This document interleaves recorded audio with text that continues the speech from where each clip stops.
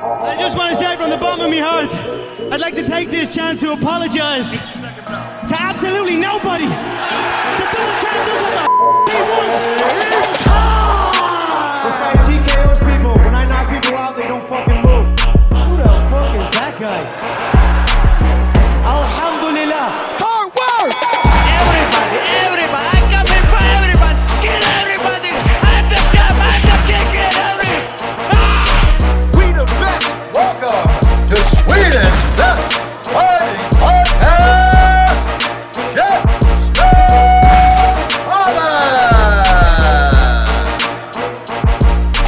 Välkomna till ett nytt avsnitt av Käftsmällspodden, en podcast om fighting. Dagens avsnitt presenteras i samarbete med Bonanza Boxing, The Fight Shop, boxhandskar och benskydd från Thailand. God damn! Alltså, Zebzebba kan aldrig göra fel liksom. Oavsett, allt låter bra. Jag räddar den bra ändå. Ja, allt låter bra. Välkomna grabbar. Tack. Det var en vecka sedan. Vi måste ändå reppa Stockholm här liksom. Ja, de från söder, de är taken over. Exakt. Snart är de här och försöker halshugga kungen igen. Det var lite fighting i helgen, både fredag och lördag. Yes. I fredags var det ONE FC, USA-debut. Vi hade våran kära gäst Sebastian Kadestam, The Bandit. Yep. Bam. Det var min mest hypade match. Jag var verkligen så att du vet, undvek spoilers, allting. Jag bara, I wanna see this shit. Och det bästa av allt är att ONE släpper matcherna på YouTube. Hela galan. Ja, vi fick ju frågan på chatten. Var kan man kolla? Du? Bara, enkelt här, YouTube-länk. YouTube, Amazing. Ja, men ska vi börja prata om ONE FC? Ska vi kanske prata om vilka vi är först? Jag är Neil Leyton. Och Alan Leyton. Och Zebzebba. Hej, välkomna. ONE FC börjar vi med. Ska vi börja nerifrån uppåt? Så Nerifrån upp? Ja. Har man sett alla de fighterna? Hade de prelims och grejer? De hade prelims. Om du går in på länken på YouTube så man kan se det är typ 5 timmar plus. Så du kan se jag började på och Rayon mot Lowen Tinanis. Ja, just det. Så ni alla fighter? Jag såg inte alla fighter. Du såg bara Jag highlights. såg från Zeb och uppåt. Okej. Jag såg hela sheetet. Det var de 2 första, alltså det var bra action hela galan. Det var snyggt som fan, det var kul att se. Det var ju första ONE FC på amerikansk mark. Just det, och med deras regel. Ja, exakt. Ja. Det tyckte jag också, vilket var cool kontrasten när jag senare kollade på UFC. Precis. Knees on the ground är allowed. Ja. Allowed. Så att down opponent. Och sen vet vi inte om det är alltså kommissionen i Colorado som har godkänt det här eller om det blir liksom rikstäckande. Men de planerar väl på att komma tillbaka till USA, garanterar. Det här var ju en succé. En sak som jag gillade, det var det här att de körde det här old school-grejen innan galan. De presenterade alla fighters, vilket liksom gör mer en show till publiken på plats och på tv. Det är lite det här gamla Pride-aktiga liksom. Där kom det. Nej, men jag gillar det också. Jag tänkte på det precis när jag kollade om det. Att man ser ju bara ringen, bara fightersen, domaren och sen kanske lite nära, alltså de som är närmast ringen. Men sen är inramningen så jävla snyggt. Verkligen bara all fokus på the fight. Och är det jag som inbildar mig? Men det låter mycket mer. Alltså när de träffar. Alltså de har typ i jämförelse med de andra galorna jag sett. Alltså, de kanske inte har kommentarer som babblar hela jävla tiden också. Det, eller så har de liksom styrt upp så att det är mickar som hänger från taket ner liksom och ska fånga upp ljud och så. Jag gillar ju som fan själva introduktionen av alla fighters när de kommer in. Det där var Pride alltså. Det där var, jag var, det där ser splash ut. Det var slutsålt. Det här var en stor succé för ONE och de var smarta. De la det dagen innan UFC. Och vi kan fortsätta prata om matcherna. Alla vet väl att vi är ONE FC-fans liksom. Ja, jag är jävligt stor. Jag gillar deras produkt. I den här galan för sig själva, de har ju submission-matcher. Det är det jag tror är väl kanske lite svårare att sälja. Är det för att det är så nischat och det är de som håller på med... Jag tror att det är jättenischat. Det är nog svårare att förstå. Men jag tycker det är bra. För det kan vara så här, just det, jag börjar gå på toaletten. Låt det bara gå. Ja, men det ska... Nej, men jag tycker det är skönt så här att inte för mycket kaka på kaka på kaka. Så man kan ju bara lägga in någonting där, kanske dra ner lite och sen gå upp igen liksom. Alltså, det blir en bra mix. Det är som du säger, det finns ju något för alla. Alltså de breddar ju sig verkligen. Folk som gillar striking kan kolla på det för de har koll på vilka strikers. De som gillar grappling tittar på det för de vet ju vilka de här grapplerserna är och vill gärna se de här matchas mot varandra och så vidare. Och så MMA som är lite mer täckande för de flesta. Men jag gillar det konceptet med mix-events liksom. Det är som ni säger, det finns, gillar man inte det så har man en välbehövlig paus liksom. Men sen så kan jag också tro att som utövare eller som fighter där i grappling, det kanske blir en lättare så här transition in. Det är redan i one. Vill du inte prova dina skills med lite slag kanske? Så att de har ju redan en kontakt, en nät där, så det kanske blir lättare för dem att komma in i senare. Men det där är också en sak jag tänkte på när jag såg UFC efteråt. För det här avsnittet kommer nog bli lite att det blir lite jämförelse. Det kommer det bli eftersom... Det är oundvikligt. Exakt, och man försöker ju slå sig in i USA så att man kommer väl se vilka styrkorna är. Och en grej jag uppmärksammade är att jag tyckte inte... Det kanske är hur de mickar, men du hör inte mycket burop. Hade det liksom varit så mycket grappling i UFC, då var det mycket burop, vilket vi såg nu i helgen också. Att folk såg en high level grappling och det tyckte de ändå buar om liksom. Men skulle man säga att publiken som går på One FC-event, i alla fall i USA, är lite mer utbildad, är intresserade av kampsport, inte bara liksom UFC, det är UFC, vi vill se fights. Utan... Men det var ju det som fick mig att tänka på efteråt, att i så fall tycker jag UFC har gjort ett dåligt jobb. För att när jag hörde kommentatorerna i UFC igår och de var så här liksom att men varför buar de? Jag tyckte Ronga så som men varför buar de? Eller DC någon. Och det är så här, ja men alltså nu har ni varit herren på täppan så här länge och ni har ju fått liksom sporten att växa. Om inte folk har lärt sig, era tittare har lärt sig nu att det här är en viktig del av sporten, ja då har man väl misslyckats. Jag tror det är många casuals som bara tunar in eller går på UFC-events liksom bara för att det är UFC, medan One känns lite så här, säger vi, average Joe kanske inte vet vad One FC är. Du måste vara lite mer intresserad av kampsport och då blir det automatiskt att du kanske uppskattar grappling. Men grejen är att om du ska slå in i marknaden så måste du locka casuals. Definitivt. Det är ju där pengarna finns. Det är ju massan. Nu ser vi kvantitet. Nej, men jag kan tänka mig att Ones upplägg med att blanda matcher, exempelvis om vi går tillbaka till det lite snabbt, den kommer locka fans. Där kan du göra de här superfightserna, till exempel grapplers man vill se, då får du de här nissade grapplers att köpa pay-per-viewen eller gå dit och kolla. Jag vet ju till exempel många BI-folk som inte kollar MMA, har ingen koll på MMA, men de har koll på de här grapplerserna och att de ska gå match på One FC och det är där de lägger sin fokus. Sen kanske de till och med stänger av efter för att de bara är intresserade av att kolla just de här liksom... Jävla casuals. Ja, men ska vi bara prata om lite fighterna då? För jag tyckte det var en riktigt bra gala i alla fall. Jag kommer inte ihåg de här 2 första fighterna. Jag bara... För nu när jag tittar på dem så... Grejen är att nu har jag typ UFC i hjärnan eftersom det var det jag tittade på senast. Jag vet bara att... jag tycker så här, vi kan ju börja med Sebastian. Det är där vi vill börja. Det är där vi vill börja. Precis. För att, god damn it.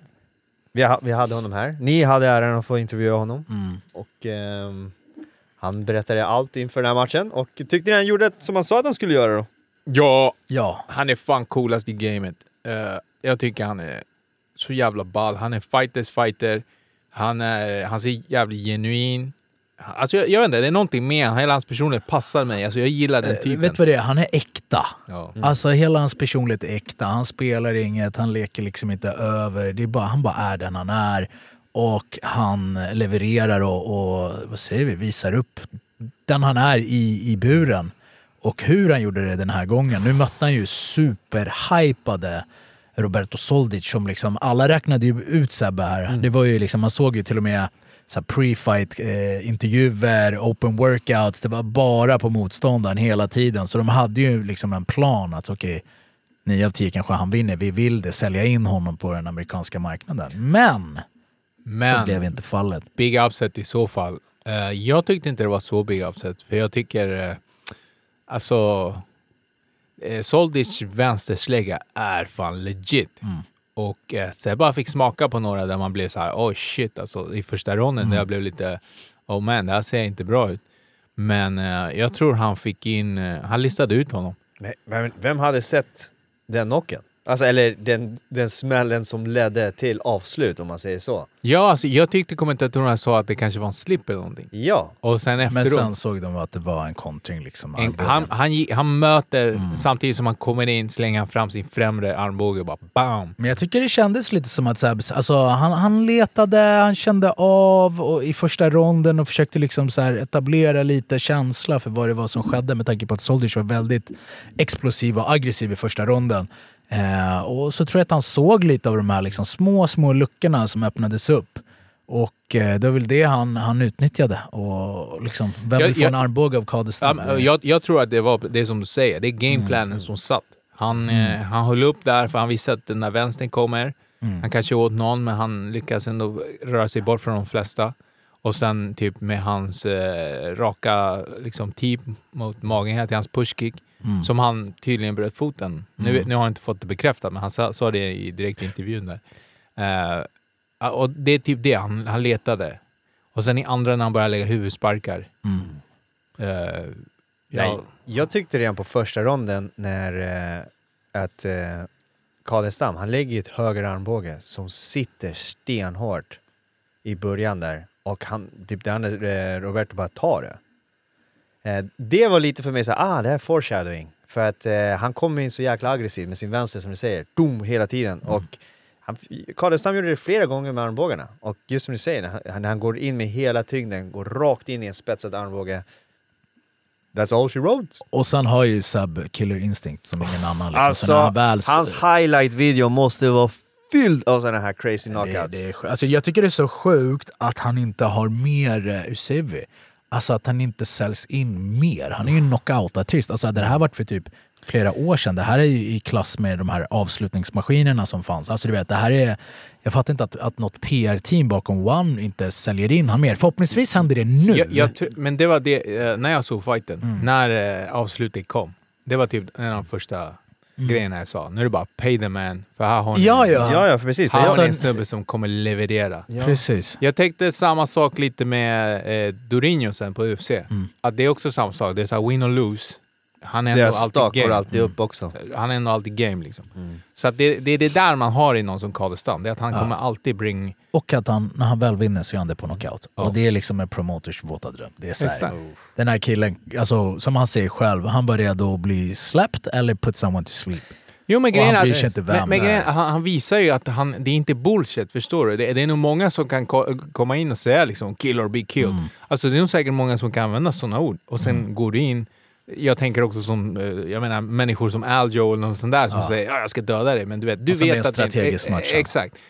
Men det är inte Kadestam. Och det har bevisat han, och han gör det på högsta nivå. Så att typ, är du en promoter, då är det så här, så den här killen... Definitivt. Och han var ju rätt öppen om det, att han var rätt missnöjd med sitt kontrakt och att han hade några matcher kvar. Precis. Så förhoppningsvis så öppnade det här upp möjligheten för han och Sevi. Men jag tror att han sa väl att det här var hans sista på kontrakt eller någonting.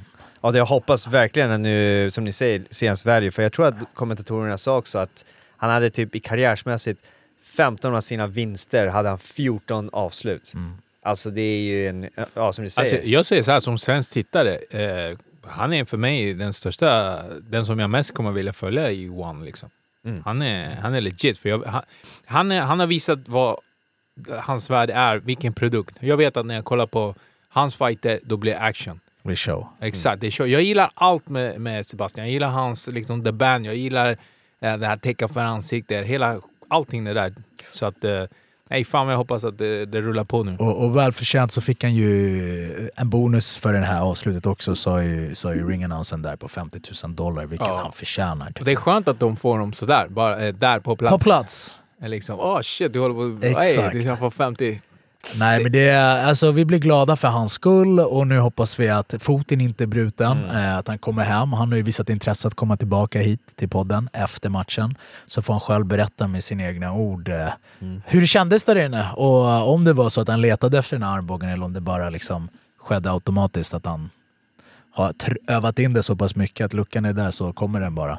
Ja, han får beskriva allting och sen hela känslan och allt. Han såg jävligt taggad ut och alltså, men inte nervös på något sätt. Han rose to the occasion tyckte jag. Och jag tyckte så ni sett den här reactionen som han thaiboxaren Liam la upp. Liam Harris. Ja, att men de sitter och kollar han och någon annan och att så här, det här bevisar att ONE FC är den bästa organisationen i världen för Soldic var ju dubbel mästare i KSV.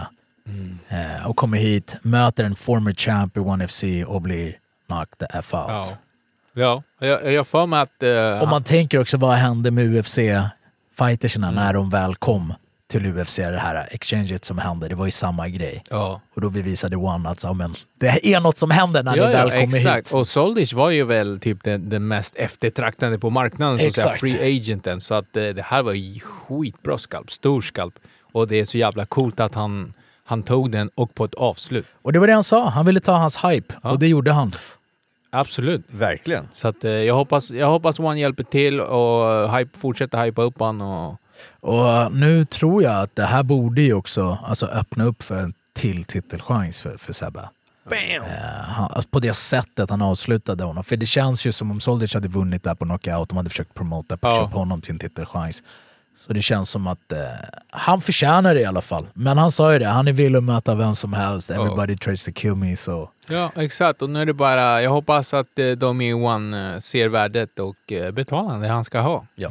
Det vi alla tycker att en fighter på hans nivå ska och att det är dags att han blir en superstjärna. Precis, att de pushar han hit på ja, och det kommer vi hjälpa till med, för jag tycker att det är shit. Så att, och nice Käftsmällspodden tröjan på honom, så jävligt nice. Represent. Ja, men det där var fan, det var min alltså höjdpunkt för hela jävla helgen. Jag var och kul att se att Sadebo flög in för att coacha honom också. Exakt. Värsta bästa hörnan. Nej, det var fint. Han och Mackan Kindblad där, hans två coacher. Det var fint och jag hoppas att de njuter av den här vinsten och suger in varenda liksom. Ja, exakt. Fan, hoppas att de verkligen får njuta av allt det här. Och precis. Skönt. Okej, ska vi gå vidare? Det var väl lite matcher efter det här på kortet också. Ja, vi hoppar runt lite. Kan inte vi snacka lite om Sage? Såg ni Sage Northcutt? Ja. Vad var det? Under en minut? Eller var det kanske det var lite längre? Han vann på Hillhook, så var det. Det är lite otippat. Han blev typ nedslagen. Men han reagerade snabbt och Hillhookan. Men mot vem? Jo, men alltså... Alltså inte för att ta det ifrån, men jag har aldrig hört talas om kolla, men jag sa det här till min tjej när vi kollade på de här. Det är typ att det här är bra för ONE. Ja. Det är bra att Sage vann. 100%. Alltså, de ska etablera sig på American market. Det är så här, vi behöver en all-American boy som, du vet, ser ut som så här Colgate-reklam. Alltså när jag tittar på honom, seriöst, alltså, jag tycker så här, det är too much, bro. Du behöver skaffa en tatuering eller någonting. Skaffa en scar, dude. Inte fan en pretty boy, men jag tycker bara han ser som en... Ja, men de behöver en sån här i alla fall för att liksom... för jag tror han är säkert superpop i sociala medier och grejer. Det tror jag definitivt. Och en vinst här, det... Och det där är också, ändå var det inte bara en så här, liksom en gimme-match, för han blev ju nedslagen. Det var bara att han reagerade snabbt och lyckades ta han. Vilket jag tror ingen hade bettat att så matchen skulle sluta liksom. Nej. Så att, men det var skönt, det är en comeback för han också. Var det 4 år? Något sånt. Sist fick han ju käken liksom destroyed av Cosmo Alexandre. Så han var ju borta ett bra tag liksom, så det kanske känns skönt för han att komma tillbaka och visa att han också har fler skills än bara sitt karate game liksom. Den här Aung Lang Sang mot Fan Rong, det var en bra jämn match alltså. Ja, men så vet jag inte vad... Jag tycker Aung Lang visade att han är rutinerad liksom, veteran och... Ja, exakt, precis. Men Van Rong var game. Det var bara att han tog väl typ slut. Ja. Så att, inte... Men vet du vad jag tänkt på och märkt mycket mer? Jag vet inte om det är för att det är regelverket eller någonting. Men de här vågar lägga mer knän. Alltså ståendes. Lite mer dirty in the clinch och allt möjligt. Det är också, det är som armbågarna också tycker jag. Alltså, nu märker jag dock att armbågar generellt börjar läggas mer och mer. Det gör den i UFC också. Och just det här sättet, den här främre armbågen, det är så mer. Men jag tror det är för att det allmänt finns mer regelverket, så kan man använda knäna mer. Alltså, förstår du vad jag menar? Ja. Alltså, kan man använda dem i backen så lär man ju träna mycket, mycket mer knän. Och sen det här att hur man bedömer poängen och sånt där är ju lite annorlunda i One. Det drog ju Sebastian i avsnittet. Precis, och det är den här asiatiska modellen att de ser matchen i sin helhet och vem som är närmast att avsluta. Det är inte så poängbaserat riktigt som du kollar UFC, exakt, liksom. du kollar över hela fighten och inte liksom rond för rond och där du poäng. Och det gillar jag mer, för då kan liksom det gynnar inte en lay and prayer till exempel som bara tar ner, håller och inte jobbar, ser vi, offensivt. Plus att de har det här med gula korten också. Ja. Det är ju coolt. Och de sa, jag hörde när Turbin sa det till Zebzebba förresten inför andra ronden, alltså du måste vara mer aktiv. Ja. Så jag tror det väckte lite. Ja, men då slås Jesus. Så jag tror det väckte den här tigern i han. Alltså, okej, är det här du vill? Liksom, fight. Don't touch my money. Jag vill gärna kommentera den här grappling-matchen. Rainier de Ridder mot Tai Rutolo. Så alltså, jag är ingen grapplare. Jag har ingen men jag blev faktiskt lite fascinerad för att jag bara, shit, de här, alltså vadå, ska det här gå utan att de tar ner den? För de tog inte ner den. Nej, det var väldigt fysiskt ändå. Alltså. De bara liksom drog i varandra, snackar, men de hamnade aldrig på backen. Och det är också att kanske de måste ha någon sorts regel att efter en viss tid att du kanske får börja en viss position och så. Eller att du måste försöka. Alltså jag blev lite så här, det är en bra fråga Zebzebba om han vet om det fortfarande är kort i grappling-matcherna. Om det är samma sak. Nej, så de stod... Jag har inte sett den matchen, men så de stod bara och drog varandra i nacken. Ingen gick ner. Alltså, ingen de kom aldrig in till backen, exakt. Ingen fick övertag på den andra på det sättet. Rutolo vann väl för att han var väl mer aggressiv till slut. Okay. Men alltså, jag pratar nu helt som någon som inte är en grapplare, utan jag säger bara, men alltså det var nog intressant. För jag såg grappling-fighterna också. Bara för att det liksom inte var en jävla casual.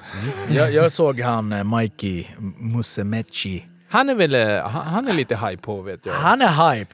Det är han, mina grapplingvänner liksom. Men han är helt Asperger, jättespeciell kille, men liksom han har fått gudarnas gåva och grapplas.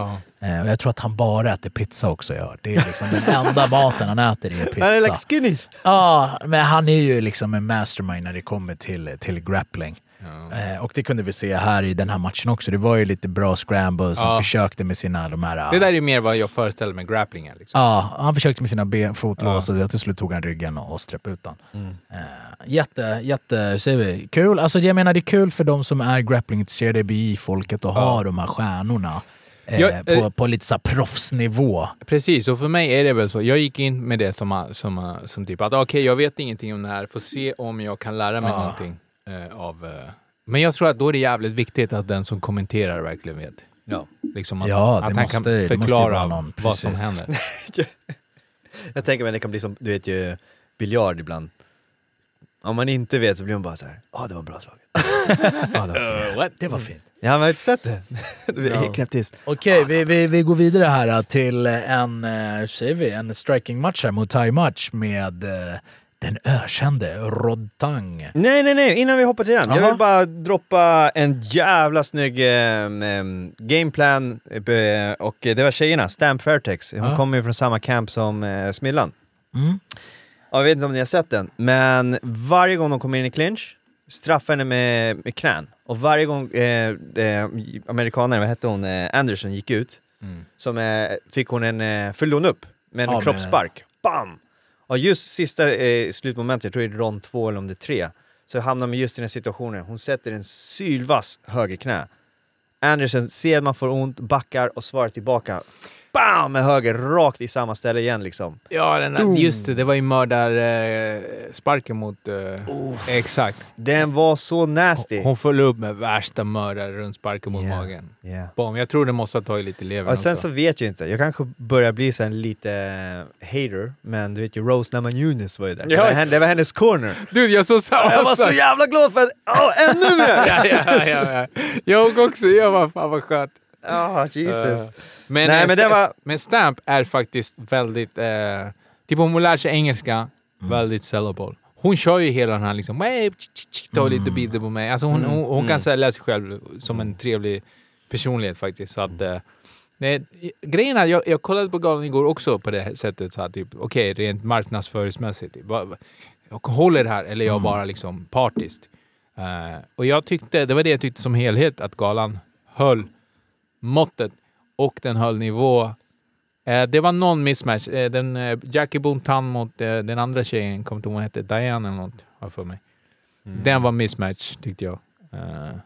Jag trodde på en gång. Man kan inte nail them all. Nej, men exakt. Och grejen är att just de här high level, jag skulle väl säga Rotang-fighten var väl också lite mismatch till slut. Ja, den kan vi ta. Jag har aldrig hört talas om Edgar. Ja, det där var ju en sista minuten ersättare. Ja, okej. Den missade jag. Då fattar jag. För Rotang skulle egentligen möta... jag kommer inte ihåg nu bara för det. Men jag för mig att det var en ersättning. Och det var typ... Jag tyckte kommentatorerna sa att Tabares är liksom... Han gillar Rotang, så han vill vara som Rotang. Typ. Han emulerar hans fighting-stil, att det var likadant. Men jag tror att Rotang visade att okej, du kan ha samma stil, men det är levels ändå på det. Och det var det i den här fighten man såg. Rotang typ... Han började lugnt, han samlade data. Rotang gör den här grejen att när du pushkickar så greppar han dig, drar i ditt ben och så kontrar det med någonting. Och han Tabares, han visste det. Så han gjorde hela tiden, när han drogs in, då gjorde han en snurrarmbåge. Och det Rotang gjorde, där han tog det ännu ett steg. Så att han visste, okej, om jag greppar, drar, han gör snurrarmbågen, då kan jag lägga någonting. Och det såg man, det var så tydligt, det var så kalkylerat. Så han var nästa gång den här killen gjorde flera steg framåt. Precis, han gjorde snurrarmbågen. Rotang bara klockren främre armbåge, bara boom, knockout. Hårt som fan. Och han fick ett bälte för det här också. Ja. Ja, alltså, den var men han är ju, säger vi, alltså väldigt sellable med sin fight-stil. Med sättet han fightas på i USA liksom. Absolut, alltså Rotang är redan ett namn. Han är redan liksom bara för hans sätt att slåss, det här att liksom kunna ta smällar, stå där och äta rena smällar med MMA-handskar som en jävla savage. Väldigt sellable, det kommer säga sig själv. Ännu en grej, jag hoppas han lär sig lite engelska, för det hjälper jättemycket i den amerikanska marknaden.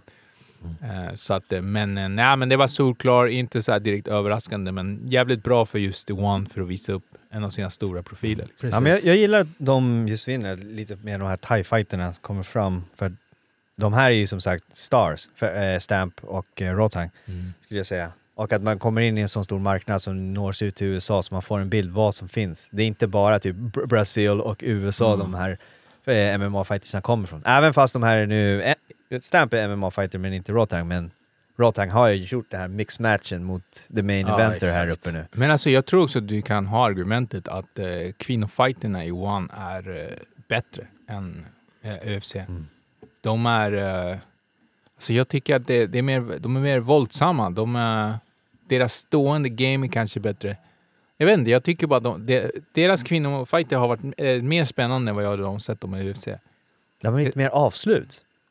Alltså de är mer vicious helt enkelt. Kanske det var det, exakt. Men är det att de har alla en bakgrund i striking för det mesta? Säkert. Och UFC är väl liksom lite mer mixat. Och... Jag vet har väl UFC flera divisioner också. De har ju tyngre. Och... Ja, exakt. Det finns för sina reasons. Men om jag bara kollar lite så här snabbt så tycker jag kan lätt bli lite UFC när vissa tjejfighter det är så här typ. Alltså, det här är inte superspännande. Men tjejfattarna One, det är nog mycket högre avslut skulle jag tippa.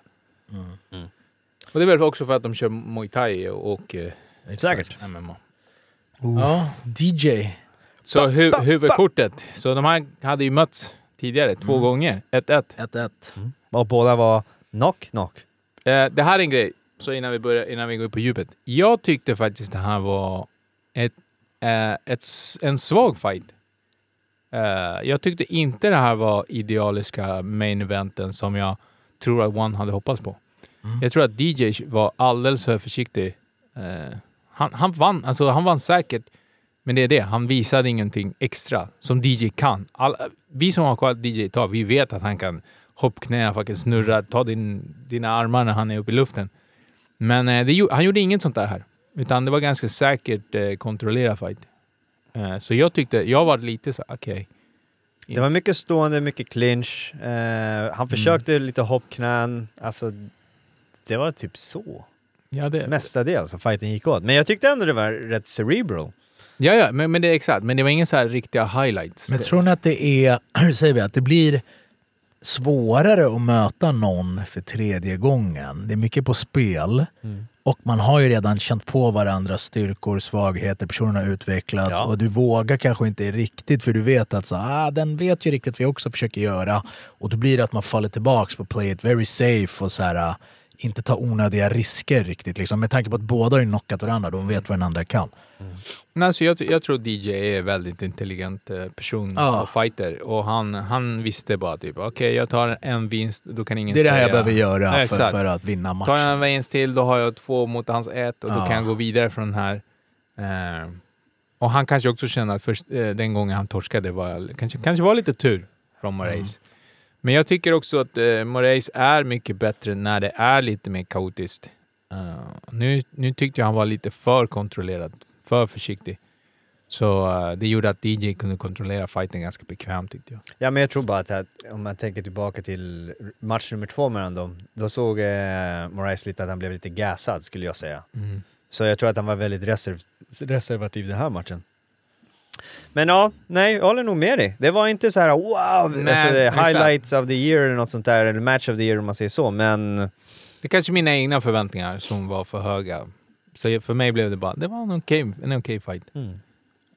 Nej, jag tyckte det såg ut som en typ one day in the office, gör det jag behövde för Demetrius. Och det var ändå som man säger lite att det är Moraes som utmanaren ska ju sätta presset. Men jag känner inte heller att han var med där. Han försökte ju använda sin längd, men som sagt, Demetrius är ju så jäkla smart. Ja, exakt som du säger. Jag tyckte inte heller att han någonsin kände som att han hade fighten, Moraes. Det var väl det.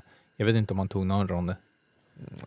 Om man ser så. Så att, nej, men det här är också, jag antar att det är bra, för alla vet vem DJ är, eller fler vet vem DJ är i USA. Så det var väl också bra rent marknadsperspektiv. Så att, frågan är ju nu, vad händer med DJ nu? Han hintade lite där om han eventuellt skulle vara en sista match det här. Är det retirement? Ska han fortsätta? Det spekuleras mycket om det. Ja, så han har ju gjort sådana här superfights. Han gjorde en superfight med typ Rotang. Jag antar att han sa... Alltså, han frågade ju publiken vad de tyckte. De ville ju såklart att han skulle fortsätta. Han sa, jag ska fråga frugan här. Han är väl typ 36, något sånt där, ja, eller? Precis. Är det old eller inte old? Alltså jag tycker inte han är inte old. Han är 36 år unga och han ser väldigt ung ut liksom. Han ser knappt ut som han har åldrats sen på 10 år. Och sen är han också en sån fighter som inte, tycker jag, har inte åkt på mycket stryk. Nej. Han är så liten att de åldras långsammare. han är 26. Och sen är det, ser vi, hans fightstil är ju inte så här ge och ta, utan som ni ser, han är väldigt cerebral. Han fightar smart. Väldigt dominant hela sin karriär. Så jag tror att han har i alla fall några år kvar, i alla fall några superfighter, så att han liksom också kan make that cheddar ordentligt. Men det är det jag menar. Jag tror att om One kan de sätta sig med honom och snacka och typ... Alltså, du kan hjälpa oss att slå in på den här marknaden. Och typ, men vi kan göra fler superfights mot typ... som man och det är det jag gillar, att One är ju öppna med sånt. Du är ju inte så här, nej, du måste vara rankad eller du vet, du måste vara där, utan de är ju öppna och göra... Du menar som UFC låtsas att de... Ja, men exakt. Här kan de ju ändå göra lite så här, men lite mer freakshow, lite mer roliga matcher, ändra regelsystem och sånt. Nej, men det skulle vara kul att se han till exempel One samarbete med PFL och göra typ någon liga, alltså en turnering som de har gjort just inom den här viktklassen. Då skulle han kunna vinna PFL-bälte, UFC-bälte, One-bälte, alltså bara så. Nu vi pratar legacy. För att han har ju absolut ingenting att vinna. Alltså jag vet inte hur deras kontrakt, jag vet inte hur mycket cash han får nu, men jag kan inte tänka mig att han får lite cash. Alltså det roliga med han, om man har hört lite han på intervjuer, att han tjänade ju jättedåligt när han var i UFC tydligen. Han hade liksom, jag tror han berättade, just för den viktklassen han var på, Dana ville ju inte ge dem bra betalt. Fast han var champ så tjänade han liksom små summor om man jämför med de tyngre viktklasserna. Så jag vet inte, jag tycker ändå att han förtjänar liksom, många anser att han är en of the GOATs.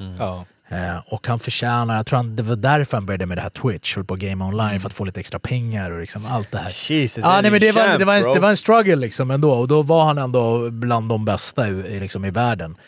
Så jag tycker också att han förtjänar, precis som Zeb, en fet payday, liksom att de hittar någon motståndare som kan bli en liksom sån här superfight för honom. Och vi har ju diskuterat lite här innan. Yes, snygg segway. Men vi går över lite till UFC då, och jag tycker att då kan vi faktiskt börja med main eventen där för att komma tillbaka till den här. Och då var det ju Aljamain Sterling försvarar sin bälte för 3:e gången nu mot Henry Cejudo, som har varit väl borta 3 till 4 år. 3 år, ja. Vad tyckte ni om beslutet? Alltså, jag förstår att alltså, det är så här, egentligen så var jag inte alls engagerad i någon av de här. Jag är inte hypad varken på Cejudo eller på Sterling. Liksom. Det är något med Sterling som gör att jag kan inte bara så här, att ta in honom. Han är också cringe på sitt sätt. Liksom. Båda de är cringe.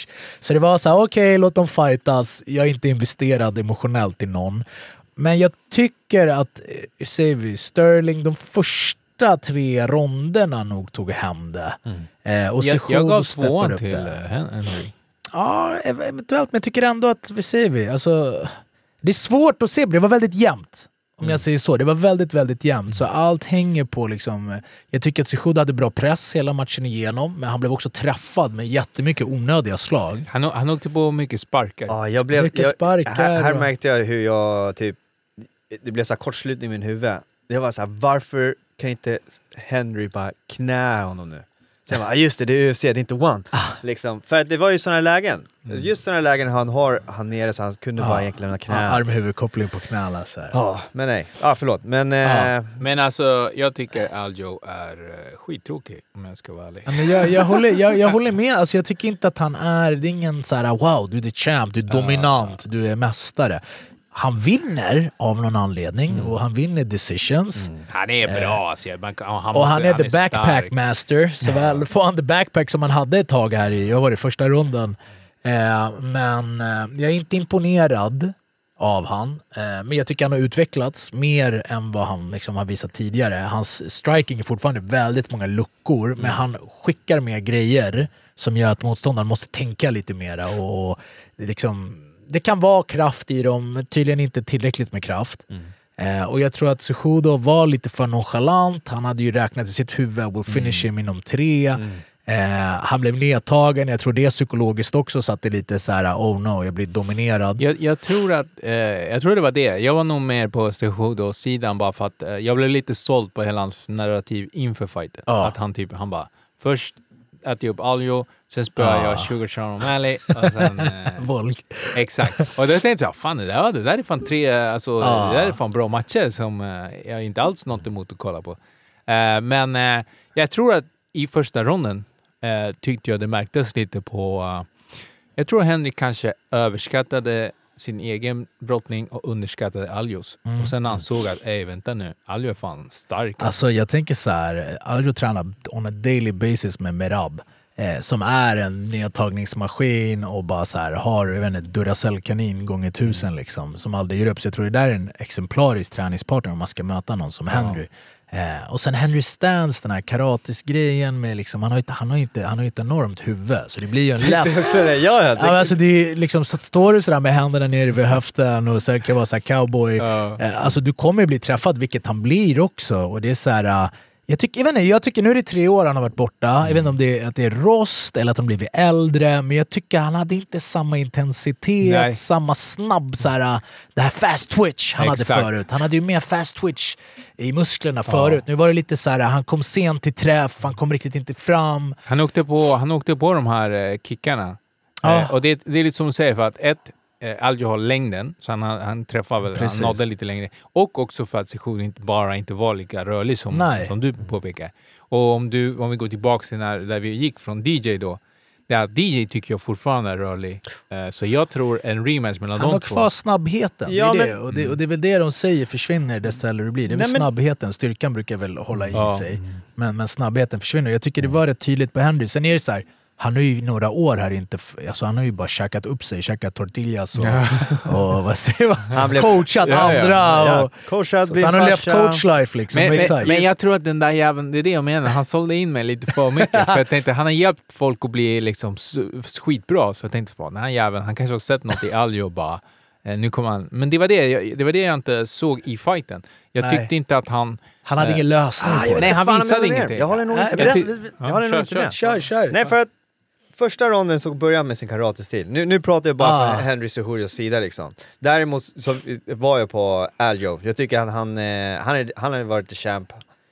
På typ halkat lite på bananskal, kommit fram till mållinjen, han har tagit det, han har den ryktet liksom. Men jag har alltid han är ändå underskattad. Och jag tyckte så här, Henry började med sin karate-stance. Och så började Aljo träffa honom med de här roundkicksarna. Men det Henry gjorde bra, greppade dem, försökte ta ner honom och fick ner honom. Så det gör ju att Aljos plan går lite ur fönstret, så han måste anpassa sig, börja byta stance, börja typ försöka lite med wrestling. Som ni var inne på, tror att Henry typ underskattade hans styrka, och så vart han så här: okej, vet du, jag kan inte stå och studsa mot honom för att då riskerar jag att bli nedtagen. Bli mer plattfotad och börja hitta de här små luckorna. Jag tyckte Henry, som jag sa, jag tror att om man skulle bara slagit lite mer i backen, inte bara bestämt sig för att låsa honom i den här positionen, kanske bara lägga en armbåge, träffa lite kropp, alltså bara göra lite mer när han väl hade ner honom. Exakt. Men jag tror det är det. Men jag tror att det är lite mer poäng. Jag tror att om han försökte, då kände han att Aljo skulle slippa undan. Ja, ta sig upp. Det är det jag såg, för han såg... Absolut. Och alltså Aljo såg bra mycket större ut än Henry. Ja, alltså man får inte glömma, Henry var ju champion vid klass under också. Ja. Så han går ju upp, eller har gått upp nu, så han är ju den mindre mannen, fast hans huvud är som en heavyweight.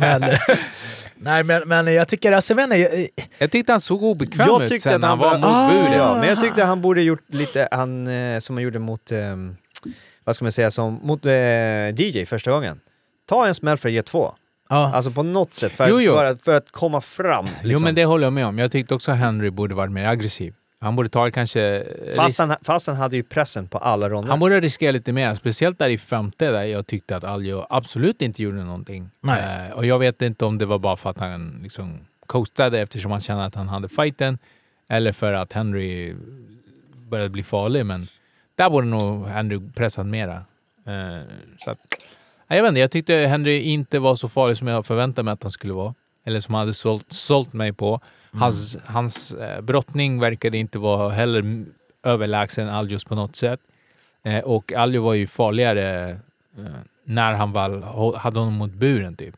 För det kändes som att Henry också var livrädd för att ge han ryggen. Men jag tycker att också Sterling var, alltså ser vi, han var aktiv, fast det var det här, hela tiden kom det någonting. En spark, en armbåge, någonting. Henry missade mycket.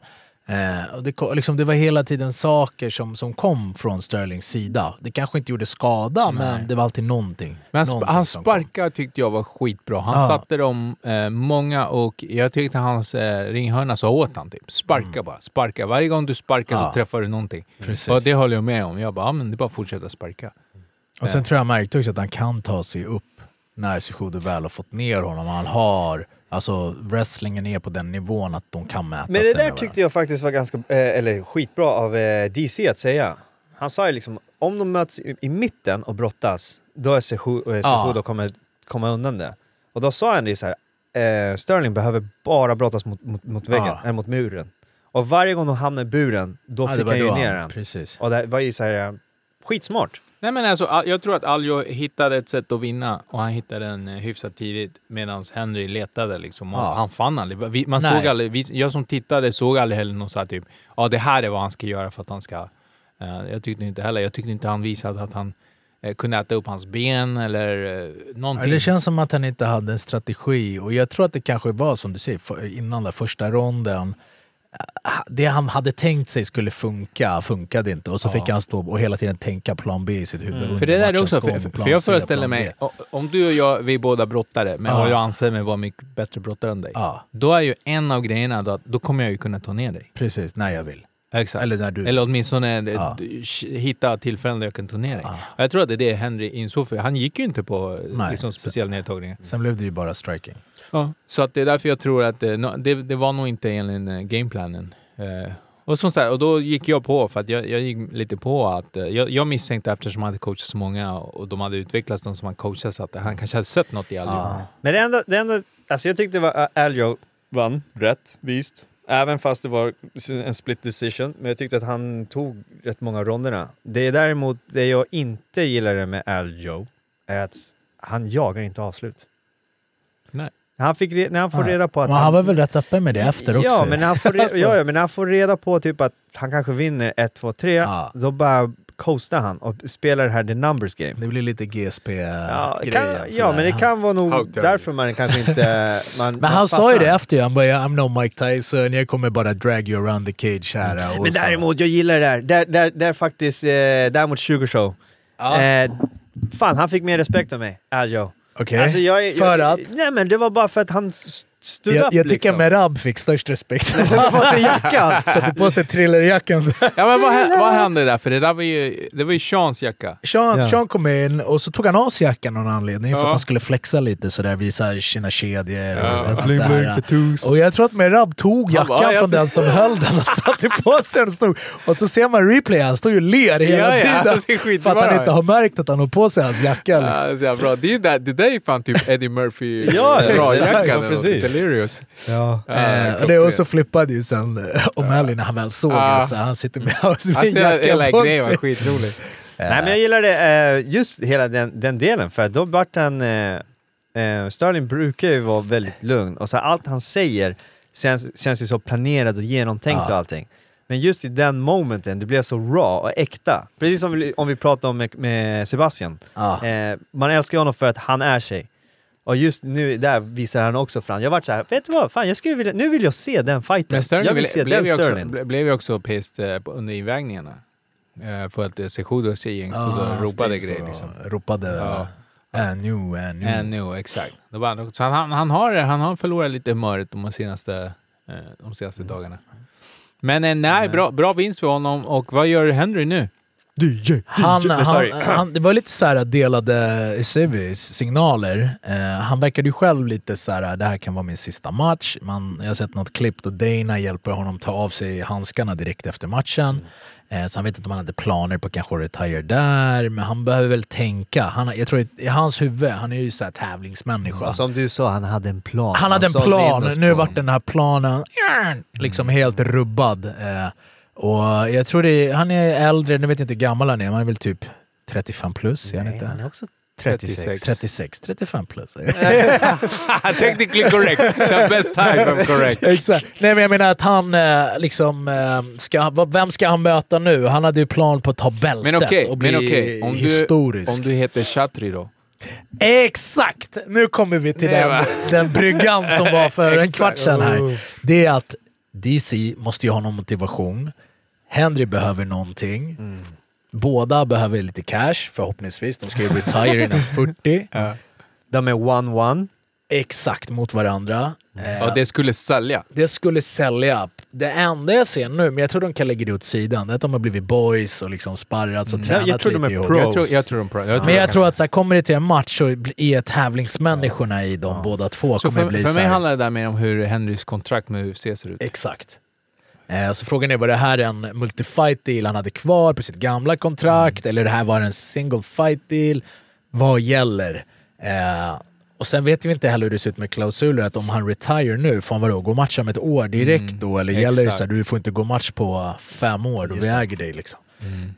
Men det vore någonting som jag tycker, alltså för båda, skulle gynna båda. Det skulle vara intressant att se. Precis, det här är så jävla kul, för att innan den här matchen gick Aljo Sterling, så var det just den här snacken om Sejudo liksom. Han är typ the GOAT då. Då skulle han verkligen vara the GOAT, komma tillbaka, göra en GSP, 2-faldig mästare, har allting liksom. Han skulle ta alla bälten. Ja, men om man tänker just om han skulle bli släppt för att gå på One, helt plötsligt så blir det så här, han kan bli en champion i en ny organisation.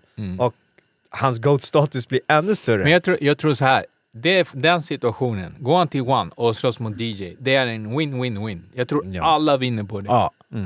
Det är, förutom kanske UFC. Ja, men jag tror inte Shit, jag får bryr gåshud, sig bro. om Henry. Alltså, nu vet inte jag hur populär han är i USA. Hur mycket säljer Henry? Nej, men Jag tänkte, de var i New Jersey, och de folk buade ut Sterling och jag hejade på Henry. Så är han så stor liksom i... That big-headed guy är... Nej, jag tror inte att han är så stor. Jag tror bara att folk inte gillar Aljo. Nej, jag tror att de har emot Aljo. Jag tycker han är... Det är någonting. Jag kan inte ta på det, jag kan inte sätta ord på det. Det är bara någonting. Du är inte och med ensam. det sagt, jag älskar hans team. Jag älskar Matt Serra, jag tycker de är jättesköna karaktärer, Ray Longo. Men just Sterling, det är någonting med han. Jag tycker också det är någonting off med han som jag inte heller gillar. Men han är champ. Försvarar sin titel. Och nu är den matchen, det är den matchen som kommer bli av. De hade väl planerat där, oavsett vem som vann så skulle Sean O'Malley gå in och köra en liten stare down och de ska sälja in. Men jag tycker det är kul att Sterling säger september de ska mötas och sen dyker på efter presskonferensen Dana säger att det i så fall blir matchen i augusti. Ja. Men jag tänker mig då, kommer Sterling vilja göra augusti? Blir september? Och sen är det bara conspiracy theory. Om han inte tackar ja, blir hans bälte vacant så han vill inte försvara den. Det är en klassisk UFC där. Interim. Precis, då blir det kanske Sean O'Malley mot en annan från interim-bält. Men alltså, ja, det skulle inte vara, det är inte omöjligt alltså. Nej, det är fan. Kan det bli Sean O'Malley mot Merab? Interim belt. Alltså, och sen så får någon av dem liksom vacant belt. Problemet för de kommer aldrig mötas. Problemet är, jag tror alltså du räknar på att Merab skulle vinna mot O'Malley? Nej, jag säger om han skulle vinna. För det var ju mycket snack om, alltså O'Malleys ground game är jävligt underskattad och bra som fan. Jo, men jag tänker så här, alltså, jag tror UFC vill ha 20 Sean O'Malley som champ. Så är det bara. De har ju haft en plan och de vet att han når ut till en bredare massa. Men då är frågan hur mycket de vill detta. Vill de det på att typ, vi försöker hitta liksom bästa möjliga chans att han kan komma dit. Och sen vad som händer efter det är liksom skitsamma. Det är inte omöjligt för UFC känns som att de har gjort sånt här förut. Liksom. Ja, och inte mindre nu när de gått med på... UFC har ingen moral, det vet vi. De kör bara.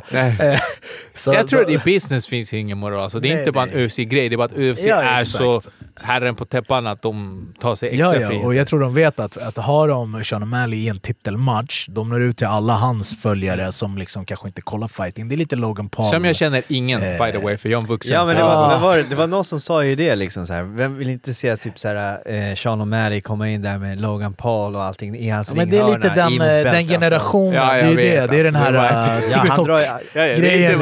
Det var inte jag. We're too old, bro. I'm too old. Han snackar ju Pride och grejer som kommer TikTok och skit. Jag bara, fan. Nej, men jag tror att UFC har väl liksom, de fattar det här är bra pengar, bra business som du säger och kan de få den här matchen med lite fördel att Sean O'Malley kanske är färskt, som vi säger, kanske i augusti, att han har sagt att han vill ha matchen där, då struntar de i vad Sterling säger och men så blir det en Ngannou-situation och så här, okej, vet du vad, du ditt bälte, du vill inte försvara det, vi tar bort det. Men hur ser vi den fighten då? Aljo mot jag blev förvånad hur längdskillnad på de två. Ja. Alltså, jag vet att O'Malley ser lanky och lång, men typ, om man tänker Henry mot Sterling och sen satte du Sean bredvid. Det är fy fan giant. Alltså jag skulle säga att O'Malley har ju alltså 100% striking fördel. Alltså han har känsla, han fightas mer artistiskt. Han har liksom det är oskolat om man säger så. Han flowar bara och Sterling är mer stel. Han har mycket luckor. Han gillar inte att bli träffad. Det har ju till och med kommentatorer nu. Så fort han blir träffad så kommer det här panikdyket liksom. Och Sean O'Malleys fotarbete det här in och ut, och jag tror efter matchen mot Jan såg han väldigt bra ut. Han kan ta en smäll. Allt kan hända, men jag tror fördel Sean O'Malley så länge han inte får ryggsäcken på sig. För får han ryggsäcken på sig då... Men det är det som är grejen. Det är ingen som kan, det verkar inte som det är någon som kan stoppa ryggsäcken. Det är ju liksom, och men han måste ta sig dit. Och på vägen in så är det massa hinder. Det är liksom level 10-banan här. Jag tror att det är det där. Det är lite på vilken 20 chans som dyker upp. För ibland ser man honom ha jävligt mycket feeling. Och då flyter allting på. Men samtidigt också, ibland har jag sett att han inte verkar så speciellt. Alltså, han är otroligt dynamisk, han kan göra allt möjligt. Och sen vet vi, han har ju sina akilleshäl och det är hans hälar, liksom. Hans fötter, de har blivit söndersparkade. Och det är väl något Sterling ändå är rätt bra på, de här calf-kicksen. Alltså, det är en intressant match. Det vore kul. Ja. Jag säger att jag i alla fall kommer hålla på Sean O'Malley i den här matchen. Det vet jag redan. Alltså jag ogillar Sean O'Malley. Jag vet inte vad det där är så 50-50. Jag gillar inte någon av dem. Men jag vet inte. Jag tror faktiskt Aljo, om jag ska vara ärlig, mot 20 Sean. Ja. Men det var... Ja. Det var en huvudkort i alla fall på den matchen. Hur var den huvudmatchen, tyckte ni? Annars? Jag tyckte den var bättre än Once i alla fall, om man ska jämföra så. För att det var ändå lite mer action på det här. Lite det var mer ground. Ja, och sen som du sa, liksom, det var lite mer trade. Kanske ville se lite mer. Men nej, det var bra. Och sen allt som stod i spel. Och på något sätt gör det ont att säga allt som stod i spel. För att jag tänker mig bara mer och mer så här WWE bakhuvudet som inblandar när vi säger så här storyn. Och jag tror att det är det UFC börjar bli ännu mer nu. The story. Det säljer ju liksom. alltså. Ja, men det är inte som om man kollar på One så för mig, den är fortfarande pure. För mig var det mer så här, oh shit, hur kommer de komma in i den amerikanska marknaden? Kommer den ta sig så bra att gå tillbaka till det traditionella, typ genuint fight-fans? Och det tog sig emot jävligt varmt. Men det är det här som är grejen, alltså. Det är den här jävla balansgången. Jag tror människor som oss som gillar fight, så fort du måste göra det brett så kommer det bli liksom att alltså, det där var... Mainstream! nej, men det blev... Alltså, att nu börjar ni tänka på fel sätt. Så här. Nu börjar ni... Nu de börjar tänka så här, okej, men vi gör den här matchen för den tjänar man mer cash på än den här matchen som är rankad bättre. Så att, för sig, det är rättvist att fighters ska tjäna mer pengar. Ja, de ska... Alltså för mig handlar det där är bara sunt förnuft att om du drar in massa cash åt företaget så ska det fördelas korrekt. Ja. Men i One får du också ha egna sponsorer, så exakt. Kolla bara Sebastian med boom! Ja. Men anyway, kan vi gå till Belal Muhammad mot Gilbert Burns? Jag kan nog säga att de där var de absolut hårdaste sparkarna som jag sett. Vänsterspark. Alltså, all day. Driver du? Nej. Alltså han har tunga sparkar, men... Du... Jag vet inte. Jag håller faktiskt med Neil här. Jag har sett hårdare sparkar. Det var bra sparkar, definitivt. Och hade det varit hårdare sparkar tror jag hade gjort mer damage på Dorinos högra. Okej. Kan vi innan den här matchen så det var två grejer. Så innan dess så var det en massa bilder på Belal Muhammad och hans fot. Vad var det? Hans vänstra fot, vänstra ankel. Såg super satans uppsvälld på. Det såg sjukt ut. Och sen när han gick på ceremonial weigh-in, då ser man att han typ går lite speciellt.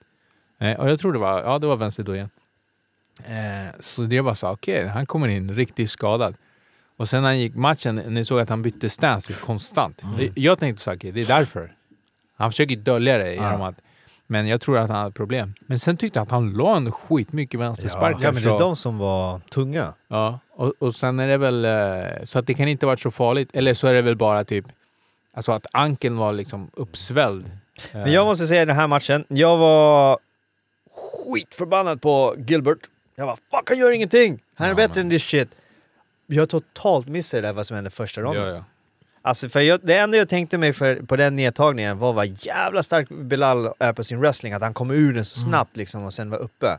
Men när man ser typ repriset hur han ramlar med bådas tyngd på sin axel och sen resten av matchen kan inte han använda sin vänsterarm. Kan det vara att det var någon luxation, alltså att den var ur led eller något? Någonting är det. Ja. Det är alltså, men frågan är, det kommer ju vara, det kan ju också vara från innan och det var bara det som fick det. Det är det, alltså han har ju varit i camp, mötte Masvidal, varit i camp direkt efter. Kattat twice då. Exakt, och nu går match igen. Och det är liksom, säger vi, alltså kroppen tar ju stryk. Ja. Men ändå kul att Belal gick inte ner på ett enda nedtag i hela matchen. Nej. 5 ronder stand-up switch of stance. Men det kändes som att han själv märkte högerhand, att alltså Durinhos högerarm var förstörd, alltså för sent.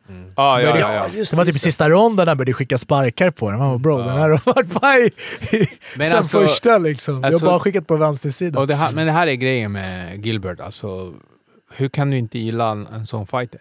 Han är 100% det. Han är, säger vi, han lever, alltså han fightas. Du vet, för jag tror att det är 3D då det bara okej, nu är det verkligen någonting illa, typ när tränar. För att jag tror att, jag vet inte om det händer på första och sen, för att jag tror det kan vara något innan, för att de pratar som att typ, nej men någonting är off. Men du ska inte tänka på det. Nej, men de sa exakt. inte förrän vid 3D, det var då han sa typ, nu funkar inte armen. Det var då så, oj shit. För det var när han sa åt han hela tiden. Det kan ju varit att det var något sen innan. Och så... Men, för det var ju då han sa åt han typ, när man slår höger och så följer upp med höger och så vänsterspark. Och så sa han, du kan ju inte slänga vänsterslag, men du kan ju vänstersparka. Exakt. Så då var jag säga, okej, så då är det verkligen någonting. Då kan literally inte slåss. Så med det sagt, var det en dålig performance av Belal att han inte kunde spöa en enarmad Doring? Absolut. Eller jag tycker det. Vet du, på den nivån. Andreas skulle Absolut. helt med ha också. Ja, men Belal. för jag tänker på det här, men du vet, en enarmad fighter framför dig, du kan använda alla dina kroppsdelar. Om du inte kan avsluta den personen som bara kan använda 2 fötter och en arm och sen armbågar och knän. Jo, men det är det jag menar. Alltså, Belal körde väldigt kontrollerad fight. Och som du säger, så säg att han fick reda på, även om han fick reda på det sent, men han kanske typ 4:e ronden. Ja, då borde han bli ännu mer aggressivt. Ja. Liksom verkligen steppa upp. Om man jämför med vår boy här, TJ, när hans arm var i led. Sant. Ja, så att jag tycker som sagt, jag tyckte, alltså Belal är, jag vet inte, han är väl så. Han är väl mer strategisk, tar det lugnt. Han visste att han kanske hade fighten. Han vann väl ganska rejält på slag. Ja, han hade typ jävligt många fler slag än Burns. Men alltså det är också så här, och det är så här typiskt, det här sänker ju inte Gilbert Burns stag alls, tycker jag. Speciellt. Ja, han är en company man nu också. Han har ställt upp, båda tog det här på kort varsel liksom. Men vad säger vi? Alltså Burns är Burns. Nu kommer han få sitta och vänta lite. Den här titelchansen han ville ha, den kommer inte hända. Han kommer få möta eventuellt någon topprankad igen och kanske få chans, om han ens ska ha chans liksom. Och Belal är next, säger de. Och möta vinnaren Colby Edwards. Jag känner bara, Belal will never be next. Tyvärr. För det var också efter presskonferensen när de frågade Dana om Colby-matchen, hur den ser ut. Han bara, nej, jag har ingenting än. Nej. Så Belal kommer nog aldrig få sin match. Nej, men de snurrar, det är vinnaren Colby Edwards, att han ska få möta vinnaren. Men mycket kan ju hända fram tills dess. De ska först mötas, Edwards och Colby. Den som vinner där är champ. Och sen kanske andra möts som imponerar mer än vad Belal har gjort. Ja. Men jag får med att de blev väl lovade på den här. Ja, men Dana lovar mycket så sen inte hålls. Har du inte lärt dig ni? Exakt. Har inte lärt dig, ja. Ja, men det var alltså, respekt till Gilbert som fucking drog sig. Alltså när han frågade också många ronder, typ vilken rond han är på. Och de bara, alltså du har typ 2 ronder kvar, homie. Det är så här, Jesus. Och där kan man se också typ en riktig skada. Alltså, att en sån fighter på den nivån inte kan slänga sin arm, alltså då har du ont. Då är det, eller så liksom, det rörs inte. Även fast du vill. Din kropp tänker inte svara. Den vill inte. Så att det är inte bara bita ihop och försöka. Det måste vara någonting hyfsat seriöst. Jag har inte kollat upp vad det var, om det kommit ut någonting. Så att jag har ingen aning. Nej, jag gillar Gilbert. Men Belal blev inte mycket populärare, måste jag säga. Alltså, remember the name? Nej. Han har egenskaper som gör att han är duktig och svår att möta. Definitivt. Han har ju skills liksom, men han har inte det där lilla extra som gör att du, som du säger, remember the name. Så det är han som ska fightas. Han gjorde matchen innan det här. Guy. Men matchen innan det här vann han på knock. Det var ju bra. Hade han fortsatt på den, liksom på det steget, då hade han nog... Men det gjorde han väl? Han fick det Khabib-rub. Därför vi hade stand-up. Han kanske är osis. Jag tänker så här, typ, om inte du kunde avsluta när snubben hade bara en arm, då kanske du inte är that good. Men matchen innan. Alltså, Jessica Andrade mot Jan Xiaonan. Kinesiskan. Jag kan säga så här. Jag är förvånad att det tagit så lång tid att den här matchen slutade som den gjorde. Att någon har fetnockat. Ja. Fast hon var väl inte fetnockad. Ja, blev prickad. Det är så här, hon är typ, jag tänkte det här är sån typ Vanderlei Silva. Det är så här, du går rakt fram, du förlitar dig 100% på din haka och så skickar du dina 10 krokar och hoppas att du får träff, att du vet att du slår hårt. Så här, vad är skillsen liksom? Men det jag gillar med kinesiskan, det var hur snabbt hon la sin Ja. Alltså typ, hon låg och studsade in och liksom och bara så okej, den här tjuren är på väg mot det här. Jag ska bara pricka. Och sen Andrade, jag vet inte, hon har för stor så här, jag tror att hon har för stor confidence på sin haka. Alltså det är lugnt, jag kan ta en. Kanske för att de sparas med boxningshandskar och så här, det är lugnt, jag kan äta 10 smällar på väg in för att ge mina 3 hårda. Men nu är det 4 ausare, det är liksom på toppnivå. Du skickar, vad var det? 4 vänsterkrokar eller vad det var. Vad tror du kommer hända? Ja, liksom? Men det är det jag menar. Många tror jag har respekterat henne, alltså hennes power och flytt. Men just som du säger, 4 vänsterkrokar och hon typ tajmar den, sätter sig ner, lägger bara rakt höger. Och medan hon är med båda fötterna upp i luften liksom. Boom! Tyngden och allt bakom. Den var... Nej, men jag gillade hur satan snabb kinesiskan var. Det är coolt med liksom speed. Nästan typ så här karate speed. Hela den riktigt. Effects. Men det var grym. Jag tyckte också det. Hon såg sharp. Hon prickade hakan. Bing! En annan fight som var intressant. Movsar Evloev mot Diego Lopez. Ja, jag tycker det var tydligen debut för Diego Lopez. Han gjorde det skitbra. Alltså, han var nära. Jag kollade på matchen, okej. Det där var så här. Jag bara, alltså, vad fan händer? Jag bara, kommer det bli värsta upset? 3 gånger i fighten tror jag det. Så jag bara, och att han fortsatte jaga avslut. Han hade ju den. Alltså jag tyckte så här, nu har han armen. Jag bara, fuck. För jag hejade på Evloev. Och jag bara, okej. Evloev. Ja, så jag bara, nej men, och så bara, shit, nu är jag fucked. Men nej, han tog sig ur alltså. Men han var skitfarlig, han Lopez. Diego Lopez.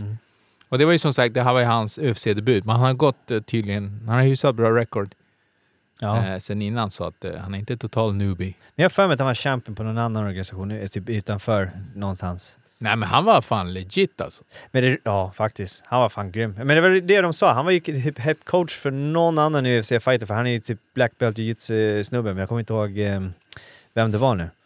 Men jag tror han gassade Diego. Men det var short notice va, också? Nej, men jag tror det var det som hände.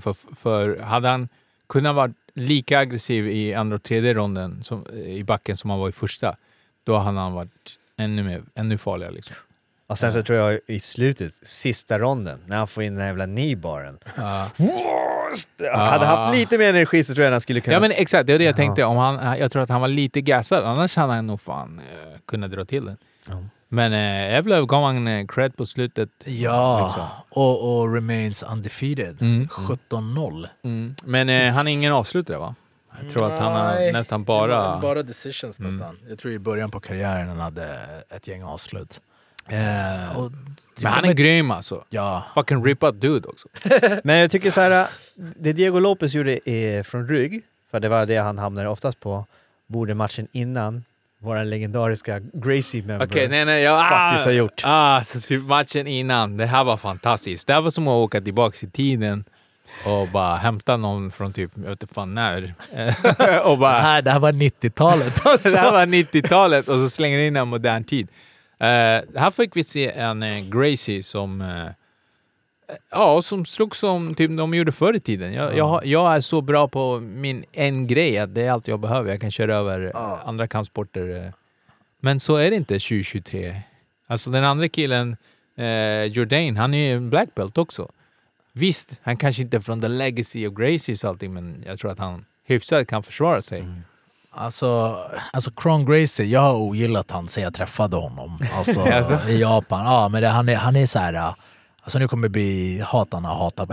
folket hata på mig. Nej, men de hyllar ju honom. Det är Hickson Gracie. Stone Hickson Gracie, legend, jättetrevlig, träffat han också. Men Kron Gracie, där har vi liksom divernas diva. Han är så här, du vet, privileged brat boy, vuxit upp med pappa legend, du ska bära liksom det här Gracie-namnet, uppvuxen i Beverly Hills. Men fattar inte trycket? Så eller hur? The pressure, allt det här. Trauma. Och liksom så här, jag vet, han hade liksom ska andra regler i Japan och så vet, ska ha bara strul och han ska ha så här specialbehandling och egna omklädningsrum, egen ride. Jesus. Ja, men du vet, massa saker. Presskonferensen kan inte starta igång för att han kommer när han vill. Lite det grejen. Och då har snubben liksom, var han typ 4-5 matcher liksom. Så det är så här, alltså han är verkligen full of himself liksom. Exakt. Och jag tycker det är så kul när han går i MMA, för någonstans i sitt huvud så tror jag att han så här, jag är Gracie, jag måste fightas. I grappling är han jättebra, absolut, när han väl fightas i SV eller jiu-jitsu. Men i MMA, alltså han besitter 0 striking, tuffhet har han. Han kan kliva fram, men alltså det är så dåligt. Nej, och det är så dåligt att det... Igår var det ju typ att han bara åt slag och hade inte Jourdain visat han så mycket respekt i typ första ronden och så, då hade han bara... Men det här är andra gången. Sist mötte han ju Cub Swanson, så var det exakt samma grej. Hade han som en punching bag liksom. Jo, men mot Club så såg det ändå ut att han vevade tillbaka lite. Liksom. Ja. Men det var det som var grejen. Det var typ, till och med sättet han försvarade sig på så konstigt. Så jag gillar att han gjorde den här klassiska Gracie kick. Du vet också. Så han försökte sparka den frontkicken mot benet för att komma in. Jag sa till min tjej när vi kollade på den, just den här att jag bara, alltså Jourdain ska bara jabba och så typ toksvinga mot magen. Och han gjorde det sen senare, typ dubbel. Så, bam. Men jag tyckte också Jourdain hade en grym ringhörna. För jag tror att det är typ första ronden Gracie typ gör den här vad heter pull guard, precis. Och då håller han sig bara sina händer nära, liksom super tight. Ger han jättemycket respekt. Sen i ringhörnan, du har känt hur stark han var. Just det, så här, bla bla. Open up. Och sen nästa gång de är i backen, Gracie tror att det ska vara superlugnt, då börjar han ground and pound honom. Bam, bam, typ så här. Nej, men det är det jag menar. Kron, han hade verkligen ingenting. Han hade ingenting. Om inte han på något sätt... Grejen, till och med när han var i backen. Han såg ut som att han inte ville vara där typ. Han ville bara gå fram. Kan det vara så här, man såg intervjuer innan matchen här. Han sa ju att så här, hans gym, alltså covid slog till hårt mot hans gym. Han var tvungen att byta lokal, flytt hit dit. Och kanske det är så här, vet du vad? Jag har matcher kvar på mitt kontrakt. Jag kanske får de här $100 laxen. Det är kanske värt nu att ta lite en paycheck här. Jag vet ändå, får jag ner honom så har jag är ändå duktig på jits. Men det var det som... Alltså jag verkar inte ta det seriöst. Nej, men det var lite som alla sa. Han ville nog inte vara där. Jag fick också en chans här redan innan också. Att han bara... Och sen, alltså, men det är bara det ser så bisarrt. Liksom. Och sen 2023, om du är den här... Om du kör MMA, okej? Och du sitter med arslet på backen och drar den här butt-scoopar dig framåt. Det är ingen bra look alltså, seriöst. Det vill ingen se. Inte ens gamla veteraner som är experienced. Och jag tänkte så här, han hade Damian Maia i hörnan. Så jag vart ju hypad i början. Jag bara, nu kanske Damian har sagt så okej, vi som har specialist-jitsen, vi kan ändå göra de här tricksen och så kan vi finish everyone. Precis, där har du Damian Maia som gick ju långt med sin specialisering och anpassade det till där.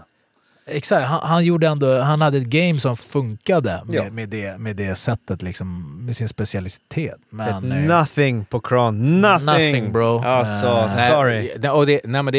Det jag reagerade på mest på, det är hur det såg ut bara. Det såg inte bra ut. Det såg så att du vad gör du där? Du är inte på rätt ställe. Men någon som han kan ju gå över till One 100%. Och köra deras submission. Grappling, faktiskt. Han är ett namn inom grapplingvärlden, jättestort namn. Exakt. Så varför inte? Det vunnit ADCC och BI-världsmästerskap och där kan han ju tjäna pengar på bara grapplas. Och slippa han så oroa sig att folk ska boxa han i näsan. Liksom. Exakt. Och vill du ta steget upp till MMA? Jag tror att fan, bara One säljer jag in. Så jag bara tycker att de är ganska bra. Jag börjar fiska upp folk här från UFC nu. Alla som har torskat. Okej, fast de ska inte köra att de bara tar. Det blir massa inställda fighter, va?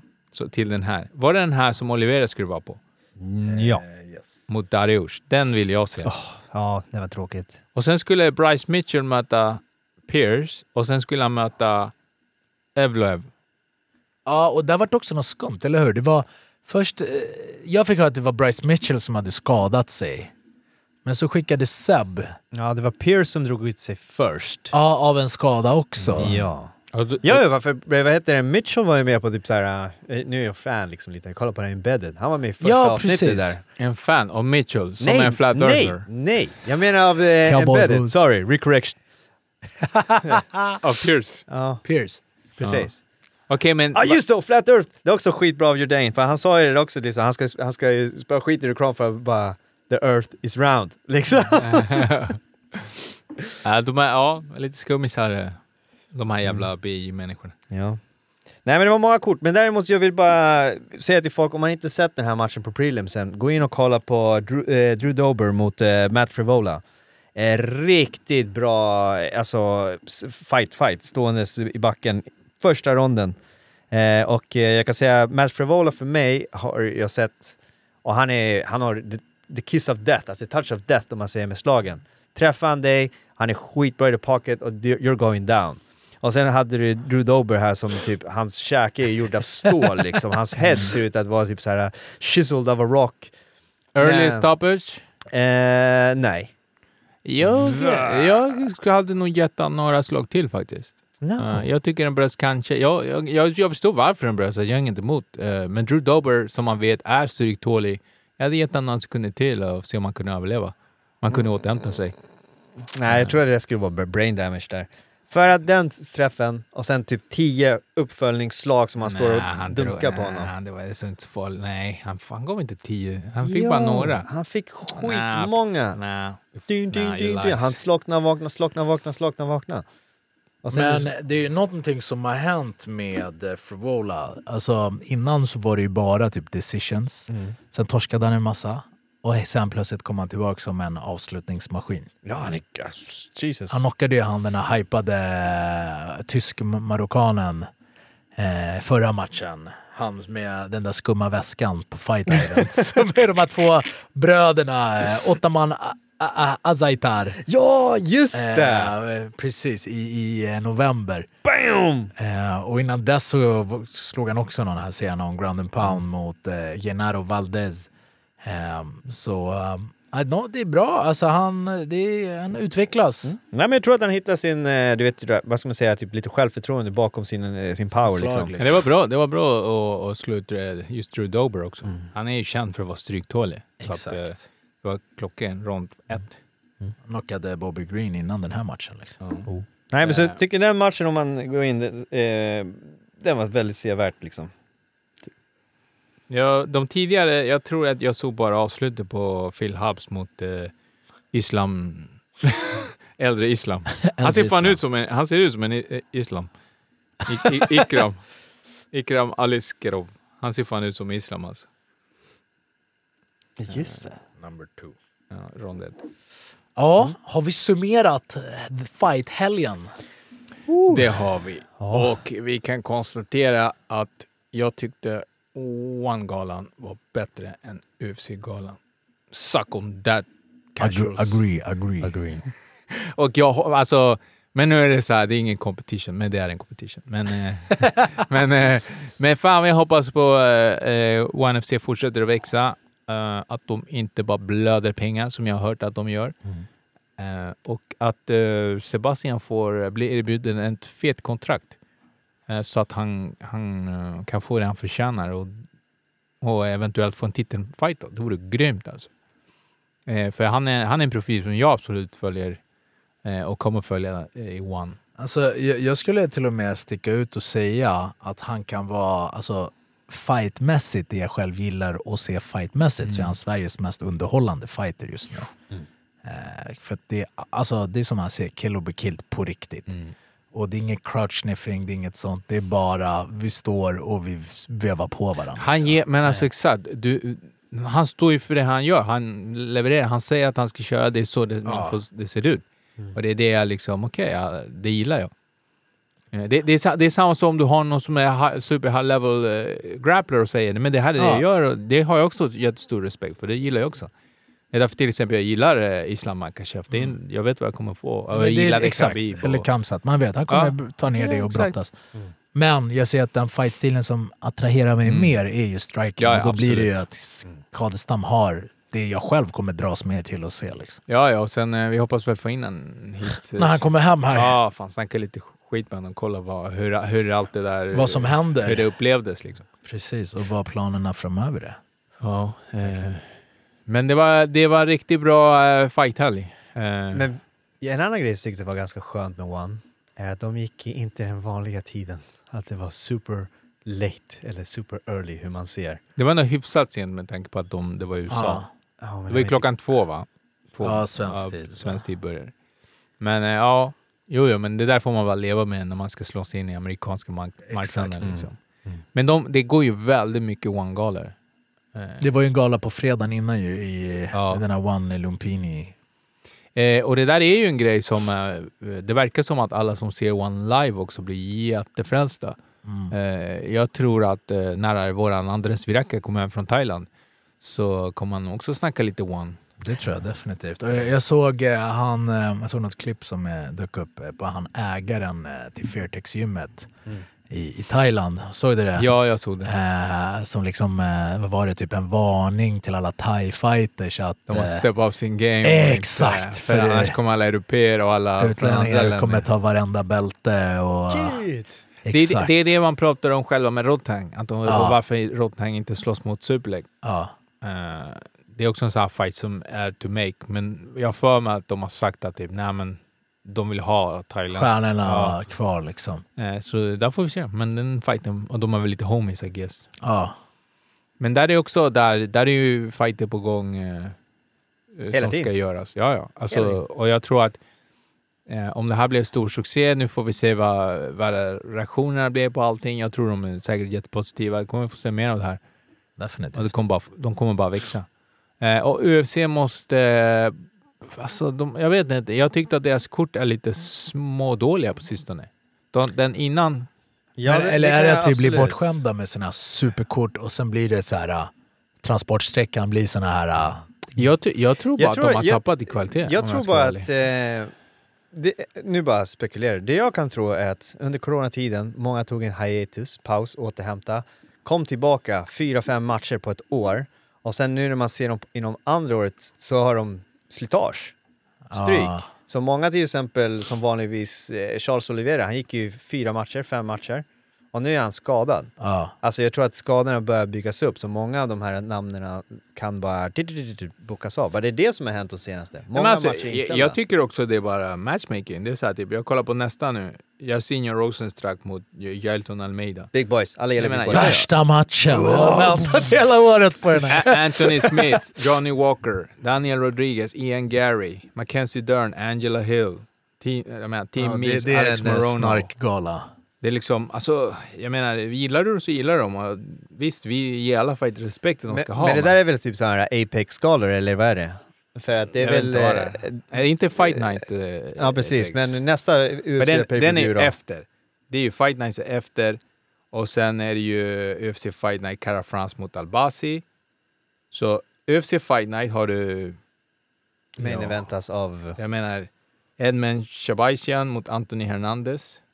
Ja, men jag tror att Hernandez är cool. UFC Fight Night Cara France mot Albasi. Misha Tate mot Bueno Silva. Jo, men det är inga så här typ, alltså, det är inte så här många.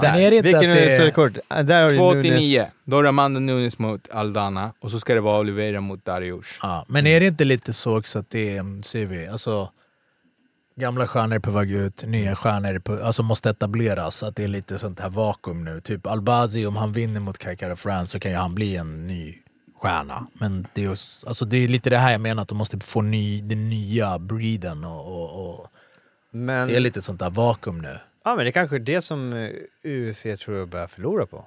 Ja. Alltså för de andra nya marknaderna som kommer. Som, nu tar vi Bellator, även om de ligger ner. Men de har ju rustat upp. De har ju sina egna fighters som är där uppifrån.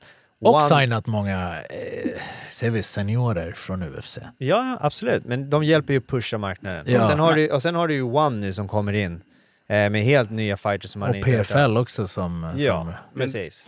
Jag tror att de har spridit ut sig lite för mycket. Sen ryktas det ju om att PFL kommer gå in och köpa Bellator. För jag tror Bellator ligger under Viacom och de vill liksom... Båda Pitbull-bröderna. Ja, exakt. Och det kommer ju bli en sån grej eventuellt. Jag tror att de fortfarande kommer ha Bellator som organisation, men att det kommer bli ett utbyte. Precis. Som de här New Year's-korten, Ryzen mot Bellator. Exakt. Det kommer bli lite mer roliga grejer. Ja, lite nyhet också som vi droppar här. Det är jag lite taggad. Jag har sett en nyhet från en nyhetssajt där de pratar om att Om kampsport. om Tobias Harila ska tävla om kontrakt med UFC. Yes, på Contenders. Dana White Contenders. Det blir nice. Det blir nice. Jag tycker tyvärr hade jag velat se han direkt få ett UFC-kontrakt än att gå via Contenders-vägen. Men är det vägen in till UFC så är det vägen in till UFC. Liksom. Ja, det är väl... Sverige kanske för litet för att man sticker ut på det sättet att du kommer in i UFC liksom på en jag gång. tänker, de vinsterna han har haft, de senaste 2 vinsterna borde ändå ha... Alltså hans fight-stil och sådär. Nej, men de ser det som en så liten nation. Är det därför men jag tror också att det kan vara att det är kanske svårare att ta sig till UFC idag. Att det är så att du måste ta dig igenom the contender slot och briljerar du där alltså, men du earn your spot. Ja. Det kanske är kvalitetskontroll nu. De kanske märker att de fick in... Ja, de får bättre titt på vilka som kommer in på UFC. UFC. Men jag vet inte, men jag känner att UFC har tappat lite på sistone typ åren. Jag hoppas att det blir större. Saknar man så här riktigt stora profil just nu. Jag är inte så superhype på någon direkt. Nej, men det har inte kommit upp någon. Alltså... Jag väntar på Connors comeback. Jag skulle kunna säga de enda profilerna som har kommit upp nu senaste, det är väl typ så här Hamzat, så heter han... Men det där är också, jag blir furious. Jag läste bara idag just här om Hamzat att Dana White hade sagt att det är Hamzat som sagt nej. Inte är det sant? Ja. Alltså Osman eller det är på grund av honom att det inte blir fight. Nu tidigare. Senast, eller ja, exakt. Att han inte fightats. Det är för att nu hade och det är också lite så här roligt. Man tänker på Kamsat kommer in och fightades så var det hela tiden liksom. Och nu har det gått typ, jag vet inte, när han gick match sist, det var jättelänge sedan känns som när han mötte Kevin Holland. Ja, jag kommer inte ihåg faktiskt. Det var jävligt länge sedan. Men grejen är också så här, någon som Kamsat, det är typ hela anledningen till att han blev så stor, det var just för att han slog sig hela tiden och bara körde över folk. Oh man, han hade säkert kunnat vara champ idag om han bara hade fortsatt så. Men kan det hända typ så här att ingen vill ge honom? Alltså matcherna? Alltså jag inte vill möta honom. Nej, men det är det jag reagerar på. Det är det jag menar att enligt Dana White så är det för att Kamsat inte velat. Och jag för mig att jag läste någon citat just från Maidi om att det var men man tar inte vilken fight som helst. Man har bara ett visst antal fighter att gå. Så att, men jag vill se, men grejen är så här, jag vill se mer Kamsat. Jag vill se, det du vet som Pereira, som Alex. Det är typ så här, men kan han slå Easy? Kan han vinna? Typ, du vill få ett svar på någonting. Det var samma som Islam, samma sak. Är Islam second Khabib? Är Fathers plan real? Liksom förstår du? Och sen kan det brista eller bära. Men det är samma sak med Kamsat. Är Kamsat den bästa ever? Kan den här killen och det vet vi bara om han kör. Exakt. Annars är allting bara spekulation. Och, more fights for Kamsat, please. Är det dags för käftsmällar? Har vi käftsmällar? Nej. Har du någon, Zebba? Jag hade någon, men under vårat surr här så har jag glömt bort den, så det kan inte varit så viktigt liksom. Men jag tänker, nu ska vi ändå vara lite så här bias och supporta vår boy Zeb, så till de hatarna som har varit på han och det här, så får de det här och som... Fuck you! ni kör mot Zebba. Jäkla beatdown. Alltså, jag får se. Har du någon käftsmäll? Han har aldrig käftsmäll. Jag har inte lärt dig. Jag är bara så jäkla nöjd att jag fick se... Men du delar ju ut så här kärlekskram. Ja, det får man inte göra. Det är haram. Jag kan väl ge käftsmäll till att nu när våren börjar närma sig, att nu börjar jävla allergierna. Alltså seriöst, jag orkar inte göra ett skit. Jag vill inte göra, ibland blir jag... Alltså det är för jävligt att bli gubbe. Jag tror att jag hade inte så här när jag var 20, ska ni veta. Allt kommer.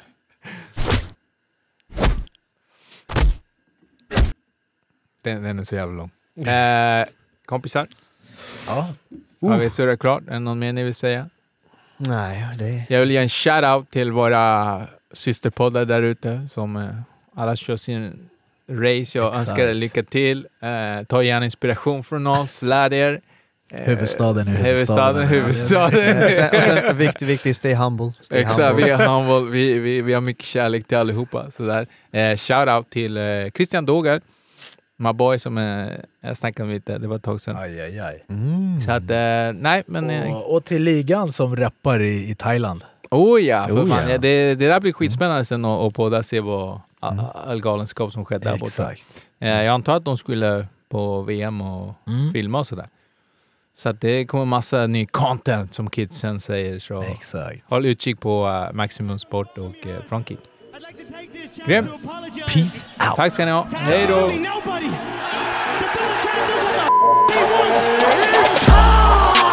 This guy TKOs people when I knock